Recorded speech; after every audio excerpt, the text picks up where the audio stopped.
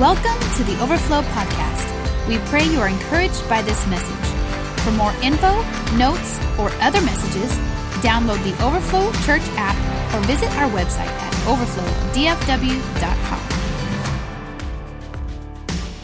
Well, hey, we are continuing our series called Roots. Everybody say roots. Look at your neighbor and say roots. Say grow some roots. All right, Psalm chapter 1. We've been jumping between Jeremiah and Psalm chapter 1, Jeremiah chapter 17, Psalm chapter 1 here. And I wanted to read from Psalms today. We're going to have it up here if you want to read it aloud with me. Psalms chapter 1, verse 1. Blessed is the man who does not walk in the counsel of the wicked, or stand in the way of sinners, or sit in the seat of mockers. But his delight is in the law of the Lord, and in his law he meditates day and night. He is like a tree planted by streams of water, which yield its fruit in season, and whose... Yeah, y'all are good. And whatever he does prospers. How many of you want to be like that tree planted by the river? In fact, the scriptures say that you are that tree. And we know in Jeremiah, he talks about that. And we're talking about roots a couple of weeks ago. We talked about being rooted in Christ. Under the old covenant, we know that to be rooted, you had to obey the law, right? So that was the way. So one of the ways that you can read this scripture, his delight is in the way of the Lord. So under the old covenant, the way of the Lord was obedience to the law, right? All these crazy laws we had to keep. But under the new covenant, our obedience is through Jesus, right? And so Jesus is the way for the new covenant believer. And because we are rooted in Jesus, we are like trees that aren't limited to growth by our season. Right? Because we're well rooted, we're fresh and green all year. And we talked about that other scripture in Psalms that talks about that the righteous are like cedars of Lebanon. And we talked about that. So we all long for greatness, right? We all long for the last part of that reading that we read there that says, whatever he does prospers. We all long for that, right? Don't you want whatever you do to be blessed? Don't you want, like when you like if you were a farmer or whatever, you would have a green thumb. Don't you want everything just to be, when you touch it, it's just amazing, right? Well, scripture promises that when you get your hands on it, that it prospers, whatever you do, if your ways are matching up with his ways, right? If we're doing it God's way. And listen, we all long for greatness. We all long for prosperity, right? We all want a bigger paycheck, correct? We all want more people to like us. We want, especially our children and our wives, right? And so we all long for this greatness. We all want to be prosperous, right? Anybody that says they don't, they're lying.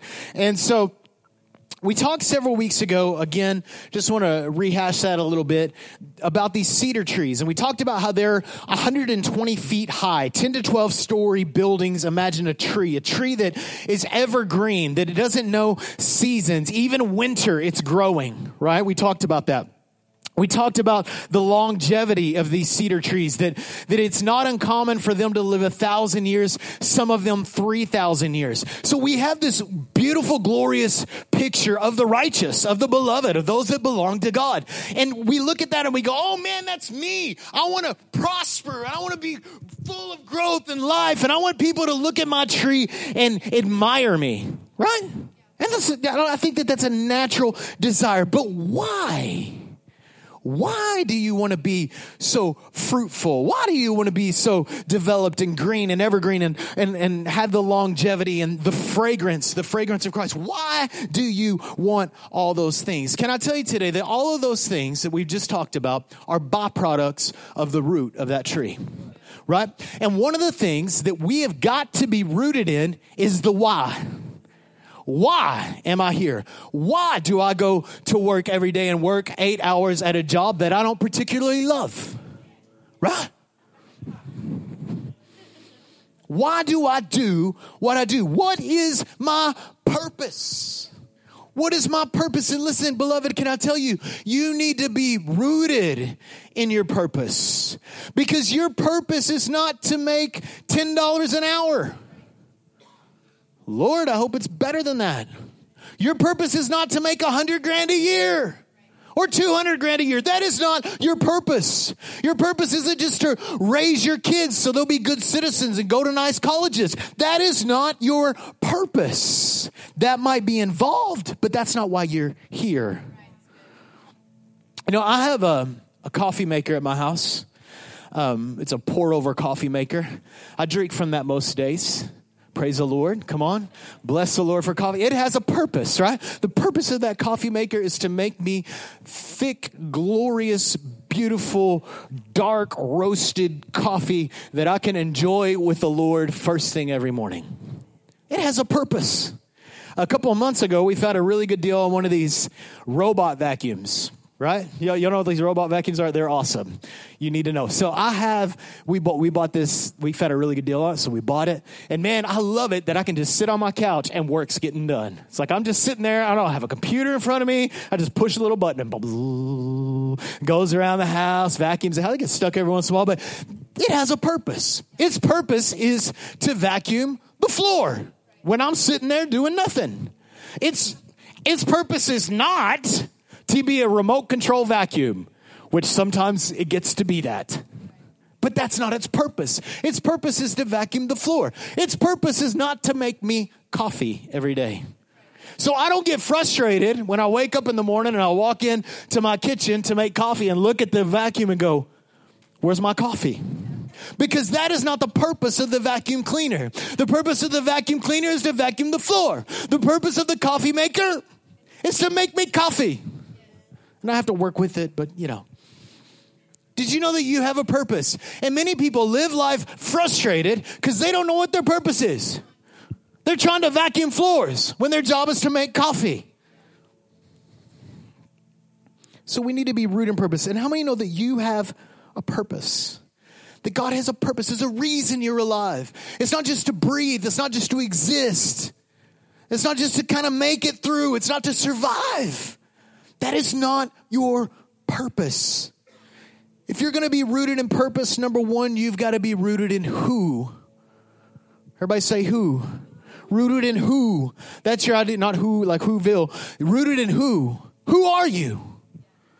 That's where purpose starts. Who are you? Listen, if you want to discover your purpose, you must first discover Him. That's where purpose begins. See, for the Christian, who I am is rooted in whose I am. Because you belong to God, you have a significant purpose. But your purpose begins with this idea of who are you? I am a child of God. Come on. I'm a kingdom citizen. See, we get it backwards because we think we try to go through life experiencing as little pain as we can and experiencing as much pleasure as we can. So we become pleasure pursuers. Right? Listen, you were not created for your pleasure. You were created for His pleasure. And get this, you are the object of His pleasure. God wants you to be fully satisfied. Scripture talks about this all over the Scripture. God wants you to have that satisfaction of the soul. He wants you to experience pleasure. But in order for you to experience God's pleasure, He must become your pleasure. He must become your delight. Colossians 1:16 says this, all things were created by Him and for Him. You were created for God. That is your primary purpose. What are you here for? I'm here for God. That coffee maker that I have, that's Josh Brown's coffee maker. That's mine. That one was created for me. And I had to pay some money. I had to pay to get it. And you were purchased. You were not your own. You've been bought with a price. You belong to God. So stop trying to live life on what you can hold on to so you can think you can be happy. I've heard people say things like this. Well, I'm just focused on being rooted in myself, doing some self-discovery. Beloved, you are not your own. Your self is gone. You're called to die to self. It's no longer, listen, can I tell you, the most pleasurable way for you to live is to realize that you are not living for you. Can I tell you, you're not living for your spouse. You're not living for your boss or for your kids. You're living for God. And many of us go, man, I just want to know what God's plan is for my life. I just want to know. I want to know the will of God. We deal with a lot of young people, so we know, man, I just want to know what God's will is. I'm fasting and praying and praying and praying. Who am I supposed to marry? What am I supposed to... Listen, it's not about God's plan for my life. It's my life for God's plan. If you will get this, you won't have to keep praying about, God, what's your will for my life? You'll know. It'll fall into line. Not, God, what is your will for my life? What is my life in God's plan? I am his. My life is his. My opinions are his. If they're not, then they need to be. My desires are his. My passions are his. My job is his. My family is his. My day is his. My hour is his. Every single moment is his because I belong to God. I was created by God. I was created for God's enjoyment. And if I want to enjoy life, then I must realize it all starts with this. Whose am I? And because of that, I will honor and glorify him through all that I do.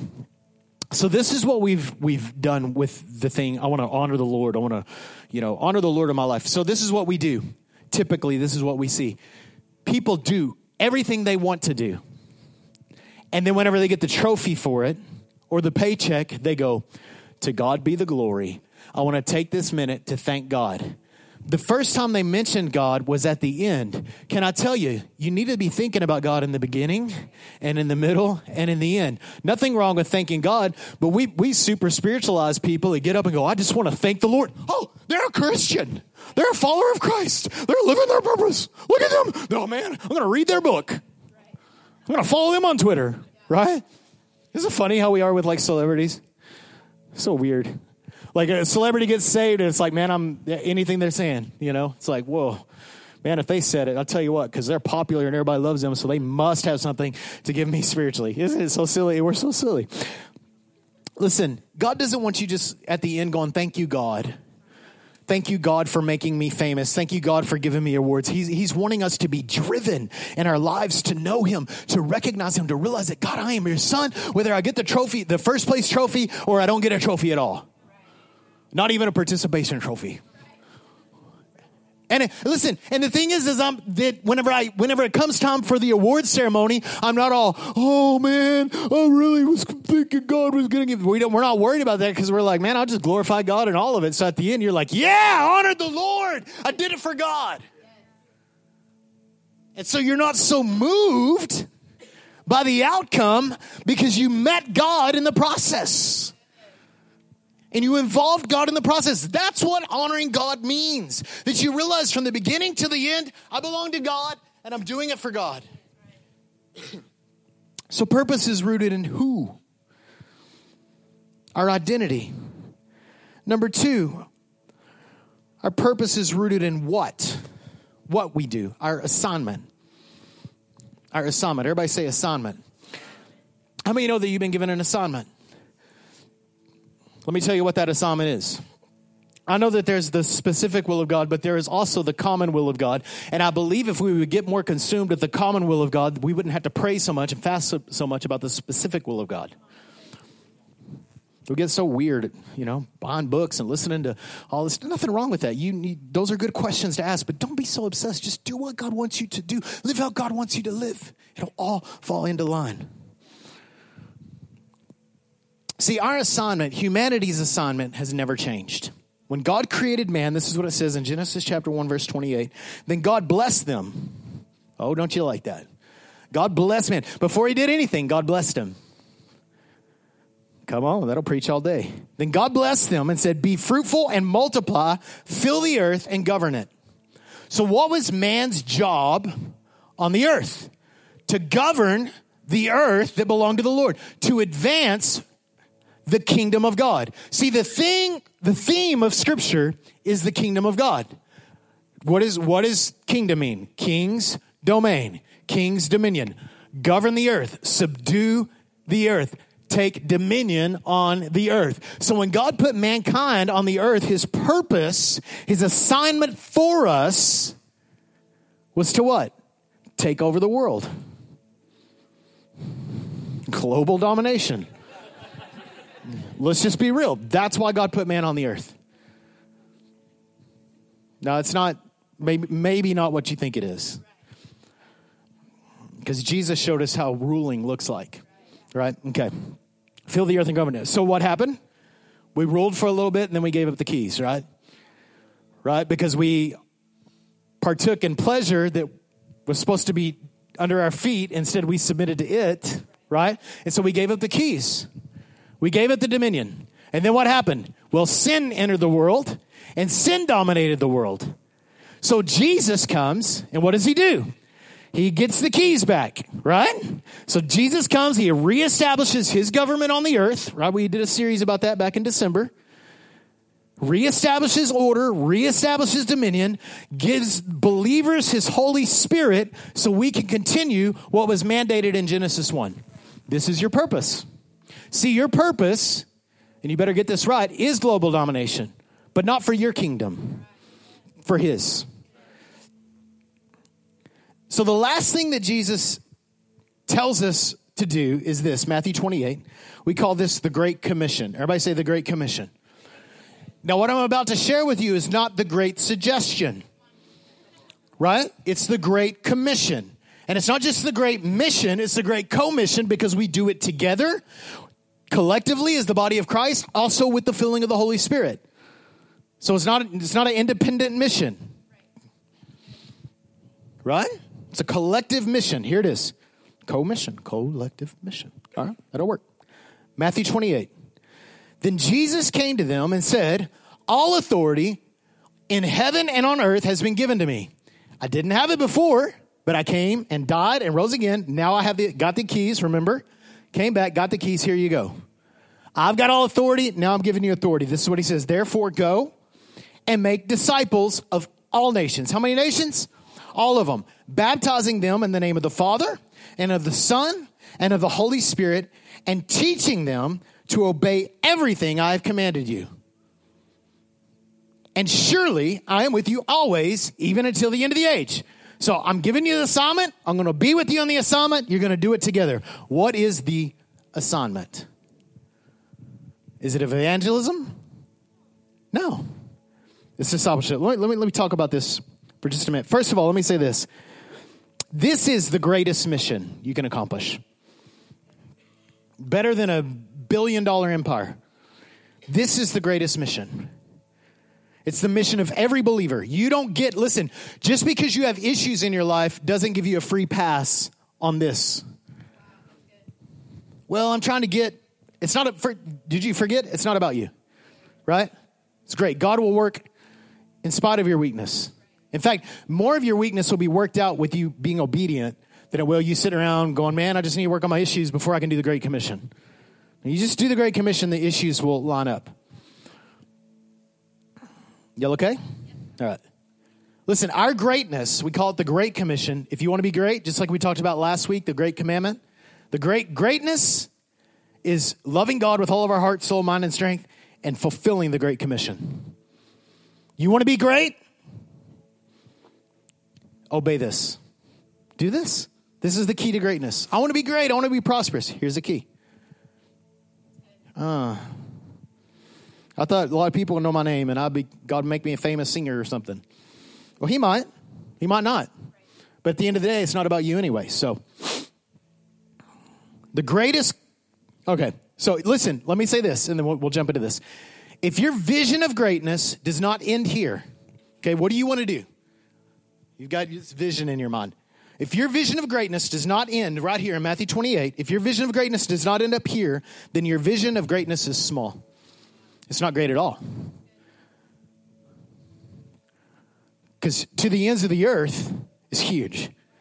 Right? Okay. I want to break this down a little bit for you, this passage. There's 4 verbs that we see. And now I'm going to give you a little bit of an English lesson. I know that I shouldn't because y'all know. Why y'all laughing? I got this. But I want to give you a little bit of an English lesson. There's 4 verbs here, right? Go, make disciples, baptize, and teach. 4 words, right? Now, y'all going to have to help me out here. Now, if you want to really geek out on this isn't original.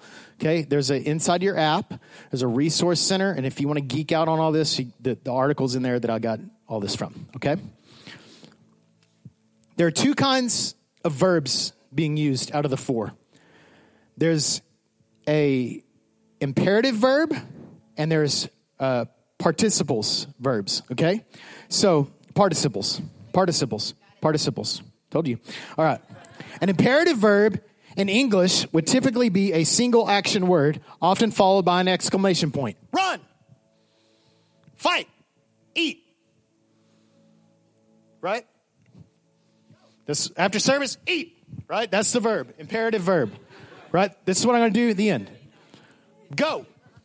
Right? We see books, we see posters talking about the Great Commission. Go. Imperative verb. That's how we read it, okay? The second type of verb is a participle. And a present participle are words that end with ing, right? Running, fighting, eating, going, ing, giving, right? Demonstrating. Present participles are ing words like swimming and running and eating. So oftentimes we read the passage like this. Go, verbal imperative, right? Go. Exclamation point, right? How many of you, most of the time, you've read it like that? Just go. Just do it. And then we have the participles. Are you with me? Making disciples, baptizing, teaching. So that's how we read it most of the time in English. Okay? Understand that there was no exclamation points in the Greek language. Okay? However, there were verb tenses that were used. So here's how it is written in Greek. This is going to blow some of your mind. It blew my mind. All right, ready? Going is the actual way that it's interpreted. So going is a participle, right? Going, progressive. Disciple is the imperative. Okay, the imperative, and I'm gonna break this down for you. I know that some of you are getting lost, as I am. I also. A verbal imperative without the noun make. So the word make actually isn't in the Greek text. Just the word disciple. Okay? It's not discipling, it's disciple. Okay? You follow me? This is how it reads in the Greek. The third word is baptizing. Right? We're going to be baptizing people. Not just baptize. Done. Teach. We don't just teach, we're teaching. Those are participles. So going, baptizing, and teaching are the participles. Are you following me? However, the imperative is disciple. So the verse should actually be read like this. Are you ready? As you are going, disciple nations, baptizing, teaching. As you go, as you live life, as you're functioning, this is what we do. Go. Sign up for a mission trip. Go. Let's go out on an outreach. How many know that Jesus never went on an outreach? Jesus never went on a mission trip. Jesus had a mission. Do you have a mission? What is your mission? Well, to raise kids. How does that fit in here? Are you making disciples out of your children? Are you teaching? Right? Okay. As you are going, disciple nations. By the way, the Great Commission is not about evangelism. It's not about outreaches and mission trips. It's about discipling nations. Right? Not making disciples, discipling nations. Because you don't get discipled and then it's over. I've been a disciple for over 20 years now. It'll be 25 years this year. I know. It was 8 or something close to that. Listen, our mandate is to disciple nations as we live our lives. As we live the lives that God has provided for us. So our life is mission. And listen, let me just say this. I love mission trips. I love outreaches. All that's great, but those are just to train you for ordinary life. Ordinary life is making disciples. See, you're called to make disciples at work. That doesn't necessarily mean that you're supposed to get on the intercom and preach whenever you work at Kroger. Hello, shoppers. There's a healing on aisle 4. I am the manager, so we can do this, right? That would be awesome if you did that, but if you're an employee, you're there to work. And we'll talk a little bit about what that looks like. So how does your mission, this is what God's called me to do. Yes, you need to be a good steward of your family. You need to be a good steward of your job. How does your mission fulfill the Great Commission? Oh, man, I don't know. Well, what can you do to fulfill the Great Commission in your going? How can you season your job, infuse your job with the gospel? And it might not involve words. We're going to talk a little bit about that. See, when you realize that you're called to bring the kingdom, everywhere you go makes the mundane feel like a mission. See, when you live like this all the time, you're on a mission. All the time. The mission doesn't stop and end. It started when you came to Jesus, but it doesn't end until you stand before Jesus and you get all these crowns for doing what you did, and then you cast him on his feet and go, man, God, thank you for giving me so much so that I can give you back. Right? Okay. So you want meaning in the mundane? You want mission in the mundane? Advance the kingdom. So we're rooted in who? We're rooted in what? And then we're rooted in how.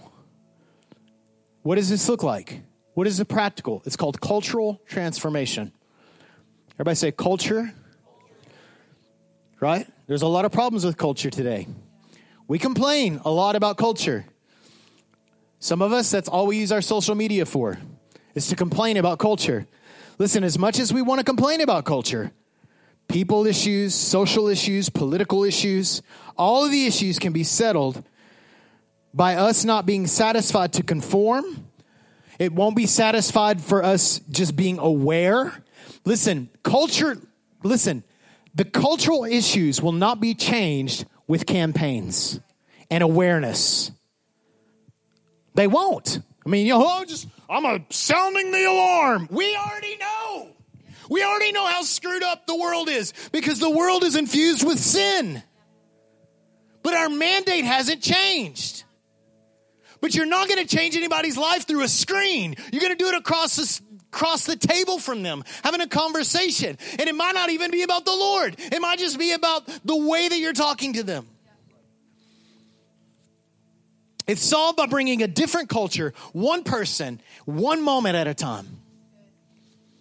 See, we love it, right? I mean, I remember when I came to the Lord in 93, I was like, Lord Jesus, I want to see the whole world transformed. And I couldn't love the person in front of me. I want to have a big ministry. I want to leave a big impact. And he's like, will you just influence like a couple of people like Jesus did? I mean, I think Jesus changed the world. You know how many he deeply influenced?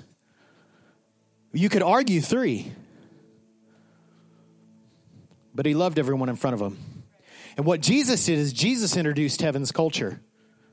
He transformed the culture not by having rights outside of the synagogue. He wasn't out there, come on, let's protest. They're doing it with the wrong spirit. He didn't do that. He got in there and he had conversations. I'm not saying that there's anything wrong with standing up for things and marching. I'm all about that. But that doesn't change culture.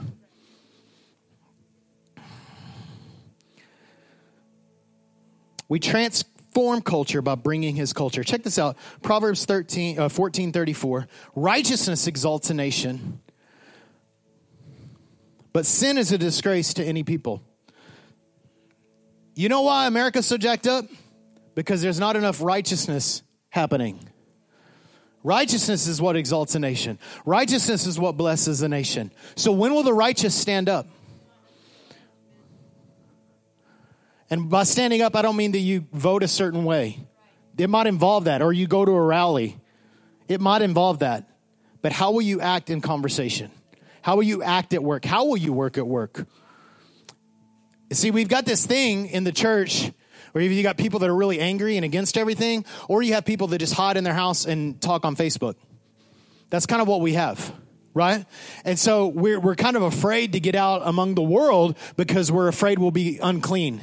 You remember under the old covenant, if someone is unclean and you touch them, what happened to you?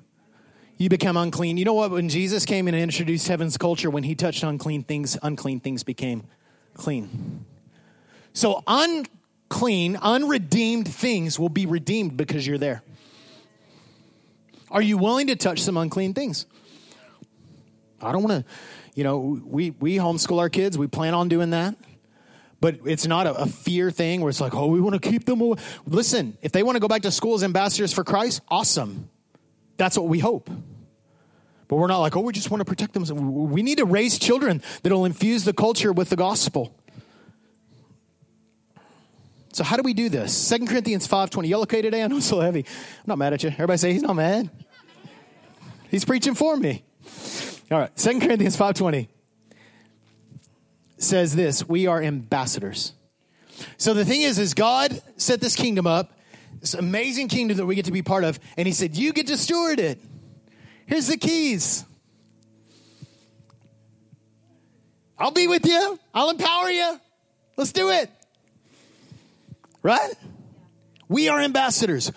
An ambassador is one who represents. We represent the King of Glory every day, all the time, to our spouse, to our kids, to our workplace, to our colleagues, to our friends, to the world. We represent Jesus. You know what Jesus looks like on the earth? You.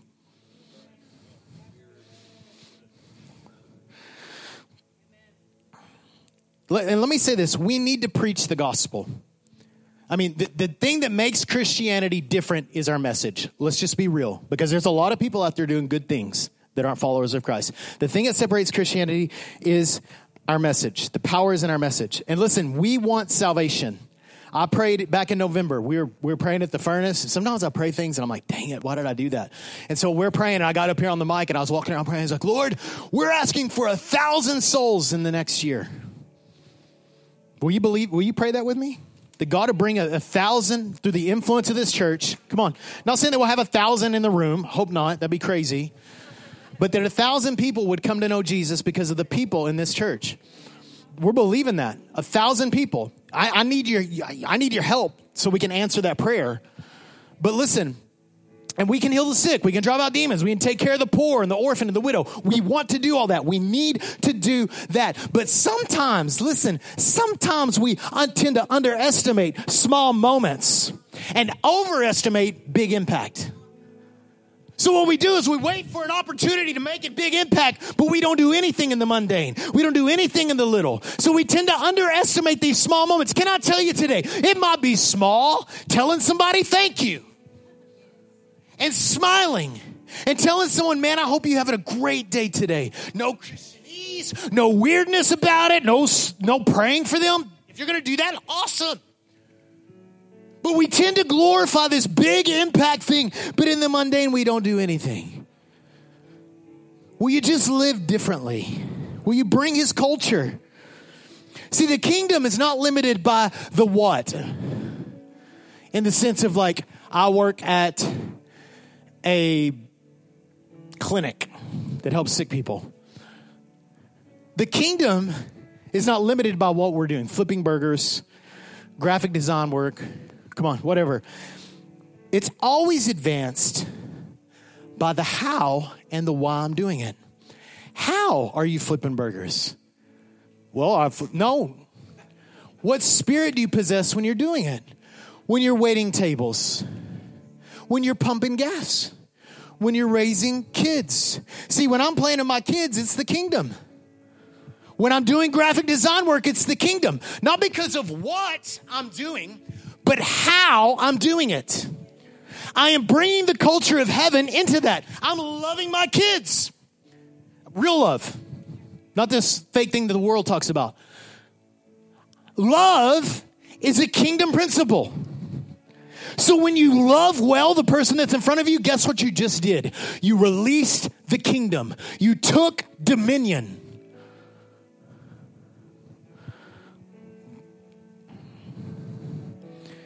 Am I coming? Am I going? Am I going? in my going, I'm discipling nations. Listen, do the big. We want to do the big impact. But we have this kind of glorified idea of what making impact for God looks like. We think it means standing up with a microphone, preaching to a multitude of people. The greatest influence doesn't happen by you observing somebody else talking about it. It happens by you having conversation, by you doing life with them. I did a little bit of studying. I heard a podcast, and it was a manager, a guy that had been with Chick-fil-A for 17 years. And we all love Chick-fil-A, and we love their chicken and, you know, all this kind of stuff. But we all know, if I'm sure you have gone to Chick, because you're a Christian. But we go to Chick-fil-A. We like going to Chick-fil-A. We don't necessarily like going to Chick-fil-A for their chicken. Their chicken's good. But we know that when you go to Chick-fil-A, it's like, you feel appreciated. Don't you? You're like, hey, I'm at a fast food joint. They're acting like a full service restaurant, right? They're like coming and filling up my drink, and they're smiling, and they're saying, you know, my pleasure. And you're like, yeah. Right? Right? I mean, you can have a really rotten day. Just go to Chick-fil-A, man. You'll feel better.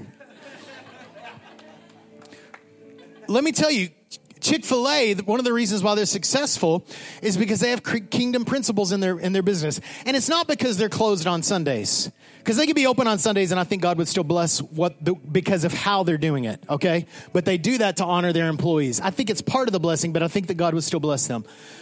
But this is what their mission statement says: to glorify God by being faithful stewards that all He's entrusted to us. To have a positive influence on all who come in contact with Chick-fil-A. Notice that nothing in their mission statement says anything about serving chicken. Because they could be serving burgers, right? Bad, terrible, like McDonald's burgers at Chick-fil-A. They could just duplicate that, and it wouldn't matter. You would still experience that because their mission is to love people. Their mission is to value people, to influence, to be a positive influence on everybody. Like, I don't know, that sounds real corporate or whatever, but listen, it blows my mind. I listen to that. I was like, it's nothing about chicken. It's how they do it. It's how they serve the chicken, which is the reason why they've made such a dent. How are you doing what you do? Let's talk about a couple of these things, and we're going to pray. You all right? When you're treated unfairly at work, or someone's rude to you, do you respond with rudeness? Because if that's the case, you're reacting to the culture, not influencing it. Kingdom culture is kindness. Can you just be nice? Listen, it's just the little things. The little things will make a big difference eventually. You just got to keep doing them. Be kind. Treating people that rub you the wrong way with tenderness and not expecting some kind of reward for it.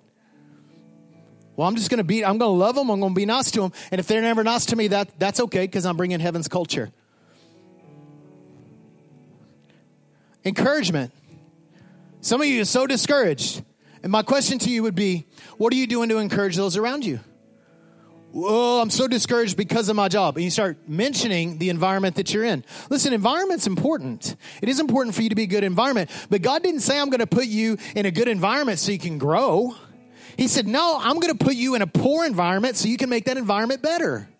So some of you, you're at a crappy job right now because God wants you there so you can make it a good job. So you can be a blessing to the people that work there. So his kingdom culture can be advanced through you at the job that you would typically hate. And now all of a sudden you realize you love your job because you're at your job for a mission. And you're making like $8 an hour. But every day you're like, yeah, I get to go for the king. I'm doing it for the king.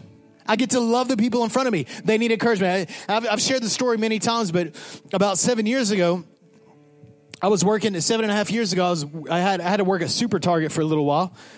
And at first I was like, and then I realized, you know what? I'm Pastor Josh, whether I'm pastoring a church or I'm at Target. So right now, Target, they're my people. So my job from 2 o'clock in the morning to 7 o'clock in the morning is to give hope, to give encouragement to these strange people that work at night. I know it's funny, but it's real. Whatever you're doing, you don't have to be a pastor or on staff or have a Christian job to make a dent. In fact, I would say this: you can make a bigger dent by not being a quote unquote professional Christian. Because that's what we want. We get on fire for God. I want to be a professional. I want to get paid for serving God. Isn't that right? It's typically what we want. I want to be a pastor. I want to work in a church, or I want to work at a Christian coffee shop or something. I want to be surrounded by Christians all the time. Did you forget your mission? Be passionate. Mike Rowe does a talk, and he says this. He says, don't do what you're passionate about. Bring your passion. And I remember hearing that. I was like, man, that's so right. See, we might not be able to get to do right now at this point in your life what you would really long to do, but you can do it with the same kind of passion. And passion, my friends, is a kingdom principle. Will you bring the kingdom? Will you honor people? Well, they're not very honorable. Did you see what yeah. But they're people made in the image of God, and they're valuable. Well, they're mean, and they've done a lot of bad things. They're still valuable. Jesus still paid a price for them. Are you willing to honor them? Are you willing to love them? Oh, they cut me off in traffic. Maybe they made a mistake. You ever do that? Like you do something stupid in traffic, you're like, oh gosh, I'm a bonehead. And they're like, read between the lines. They're driving by and you're like, I'm sorry. I didn't see you there. You know how bad that feels? Think about that next time you tell somebody in traffic that. Or the person, you got my order wrong? No tip for you. Generosity. Go the extra mile. Listen, not just in your money. Do it in your money, but be generous. Generous is a kingdom principle. Be a leader where you're at. God put you there to influence. He put you there to influence. Paul says this. He says, follow me. Imitate me as I imitate Christ. Be a leader. Well, I'm not really a leader. Yes, you are. Jesus called you to make disciples. How can you make disciples if you're not leading? You are a leader. Doesn't mean you have a microphone or a megaphone. It just means that you're advancing the kingdom in the little things. Don't underestimate the little things. I'll close with this thought. Listen, our purpose is to fulfill His. Our purpose is to fulfill His. And some of you today, you need boldness. You need courage. You need strength. And I believe today that the Lord wants to raise up holy boldness. And you go tomorrow and you start living these things. And when we walk out the doors of this place and you start doing the things that we're talking about, I believe that you're going to discover more strength in your life. I believe that your faith will be way more gratifying than it is right now.